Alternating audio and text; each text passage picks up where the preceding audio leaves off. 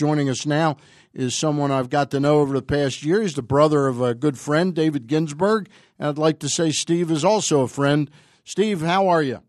I'm doing great, Stan. How are you doing? Good. Thank you very much for joining us. I just want to get our audience up to speed on who Steve Ginsburg is as a writer. You were with Reuters for, what, like 30 years? 30 years, yeah, and UPI before that. So I go back a long way. Now, you were not just a sports writer, correct? Correct. Most of that time was in sports, but I was in news for a good bit. News editor for UPI. So I did news. Did the White House for a while. So yeah, I've got a wide background, but most of it was in sports. All right. I know the highlight of your long, illustrious career as a writer has been writing for PressBox. Totally. Yeah. You wrote the piece last summer, which I think was terrific, and that's why I wanted to use you again, the Ken Rosenthal piece. Before we talk about the Mancini piece, what do you remember about working on that story with Ken? Because it's funny, I don't think he shared with you the fact he was leaving Fox as a writer for their website, because shortly after that hit the newsstands, Fox kind of said, hey, we're not doing any written words on the web, and that was very important to Ken Rosenthal, because I know he can make enough money just being a TV guy. Yeah, I mean, he was he loves to write. I mean, there's no doubt about that. That's why he joined The Athletic, because you know, it's a big part of what he does, and he enjoys every part of what he does in baseball, and writing was a big part of it. So he was going to do it one way or another. So it was a shock to me, because it came out shortly thereafter, but that's Ken. I mean, he was going to do it some way, and he went to The Athletic, which is a great outlet for him. Yeah, it'll be interesting to see how their business model works out. I know that they got initially like a $9 million plus in venture capital, and they've certainly hired some high-priced spread talent there, and Peter Gammons, Jason Stark, Jim Bowden, just to name a few. And that's just the big baseball writers.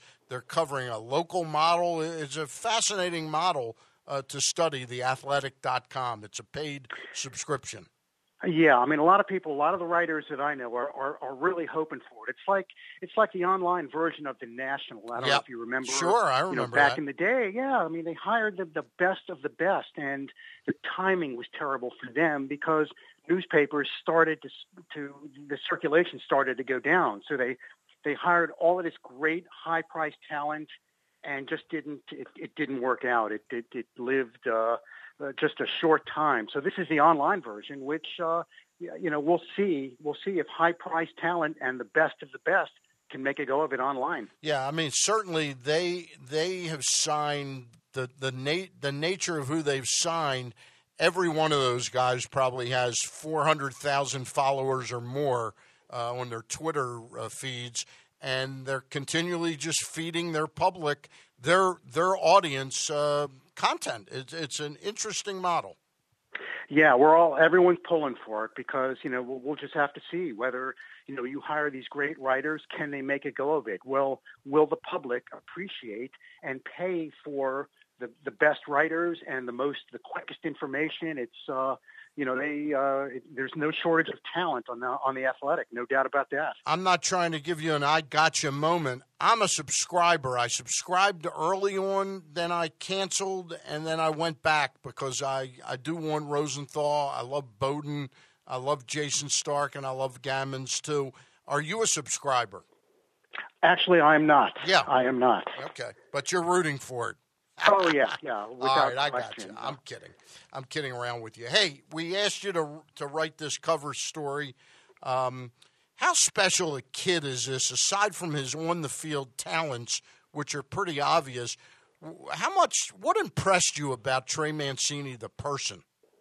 I just loved his being humble. It was just so refreshing. Let's face it, I've interviewed athletes for the better part of 40, 45 years, and he's one of the special ones that, you just come up to, and he's just humble. I mean, and it's not an act. It's not a humble brag. He is humble. I mean, he was he was saying, like, last year, every new stadium he went to, he was pinching himself, like, Right.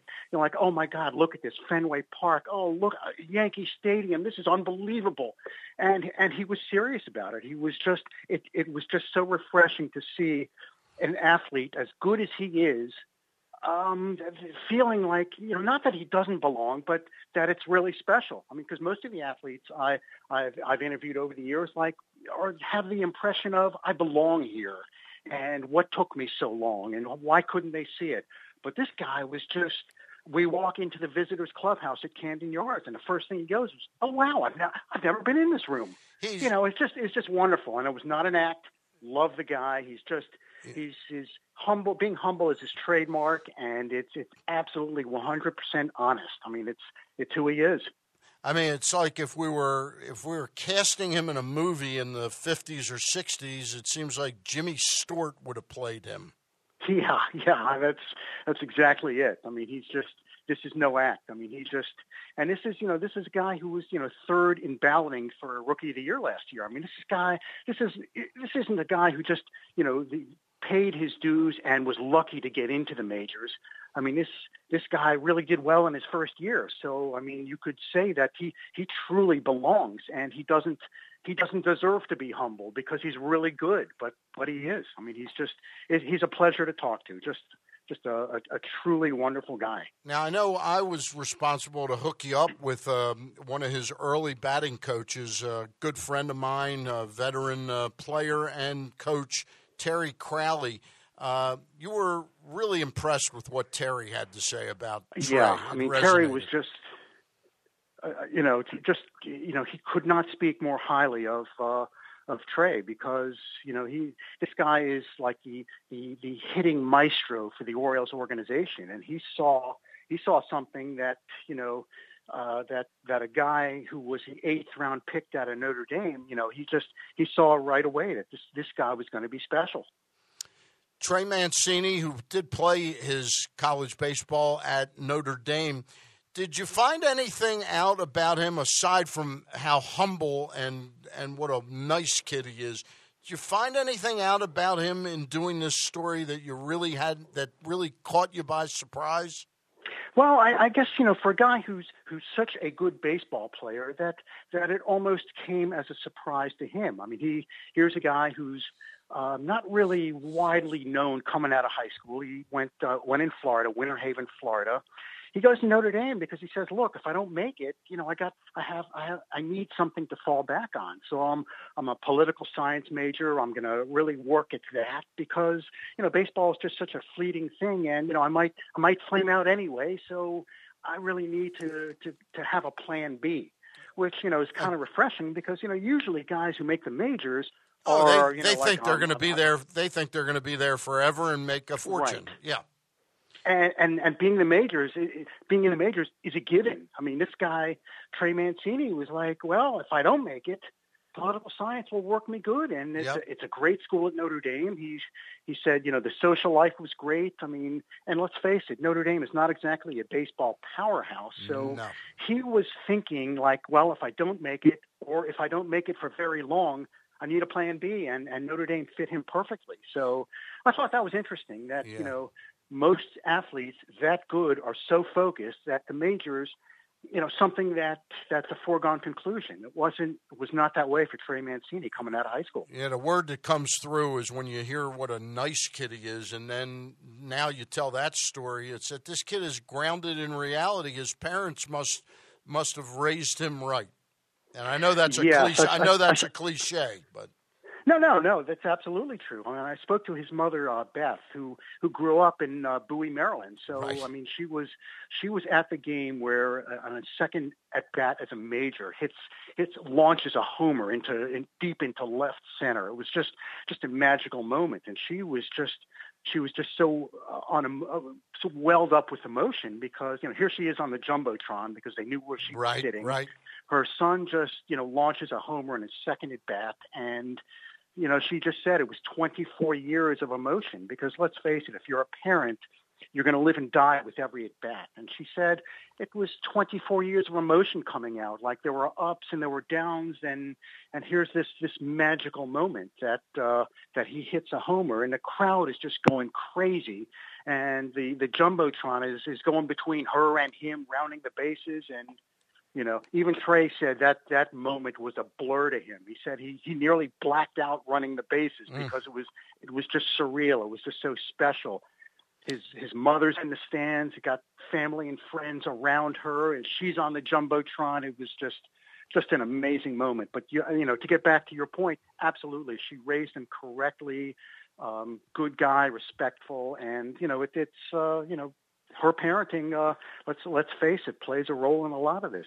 We're talking with Steve Ginsburg, a freelance writer who has written 2 cover stories for PressBox, the Ken Rosenthal piece last July, and this piece for April with PressBox on Trey Mancini, the sage sophomore.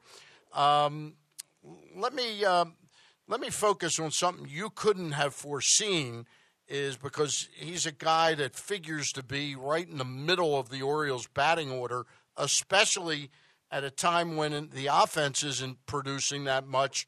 But Buck Showalter ended up taking this young player and saying, you know what, he's got, more so than anybody, the right skill set to get on base and be my leadoff hitter. And right now he's got the second highest, third behind Chance Sisco and Machado, but he's got an on-base percentage of .369. I dare say the Orioles haven't had a leadoff hitter with those kind of numbers in a long, long time. Yeah, normally you think of leadoff, you're thinking, the Orioles over the years, an Al Bunbury type, Brian Roberts. Roberts. Exactly. But Trey's the guy that can get on. I mean, he started off slowly this year, but he's hitting .360 over the last week. So I mean, he's coming around. He's up to .273, especially in these times where the O's are offensively challenged. He's the type of guy that that you want up there. The guy that consistently will get on base, and he's that's the natural spot for him, especially on this club. Well, I don't think you want a Chris Davis up there. That no. He's offensively hurting right now, but he's a long ball hitter. I mean, you want a Mancini, a guy who gets on, who can hit for average as well as power. Perfect leadoff hitter for the Orioles. Yeah, I mean, looking at the stat sheet for the Orioles, get a load of this. Trey Mancini with 11 strikeouts, 9 walks, Machado 12 and 9. After that, listen to these starting players. Well, Craig Gentry starts once in a while. 6 strikeouts, no walks. Adam Jones, 18 strikeouts, 2 walks. Scope, 19 and 1. Beckham 20 and 3. Caleb Joseph 14 and 1, and Rasmus 13 and 1. You can't win with a lineup that strikes out at that level and doesn't get on base. Yeah, I mean that's let's hope this thing turns around. I mean they're almost lucky to be 5-9 at this point, and 6.5 games back. It's early yet, but there's no way that those guys. I mean that's a pretty good lineup. I mean No one saw this lack of offense coming. So let's hope that they can turn this thing around, because there's no way that the guys like Scope can have a season like this. I mean, this is just, they're all having bad stretches at the same time. Yeah. So I don't think this is something that this is sustainable, this lack of offense, because the pitching was the question. Now you're looking at the offense and going, oh my God, because it's they're just not hitting at all. It would be, you say it was not projected this way, it would be like if I hired David or Steve Ginsburg to write a cover story and they came back with a bust, Never happened. Never happened. Maybe with David would happen, but never me. All right. Hey, Steve, really appreciate it. I don't know why the month went by and I didn't think to have you on earlier, but I really appreciate you did a strong job on the Sage Sophomore. Oh, sure. It was it was a lot of fun. Give me a ring whenever you need another story. I love doing them. All right. Thank you, Steve Ginsburg. Okay. Thanks, Dan.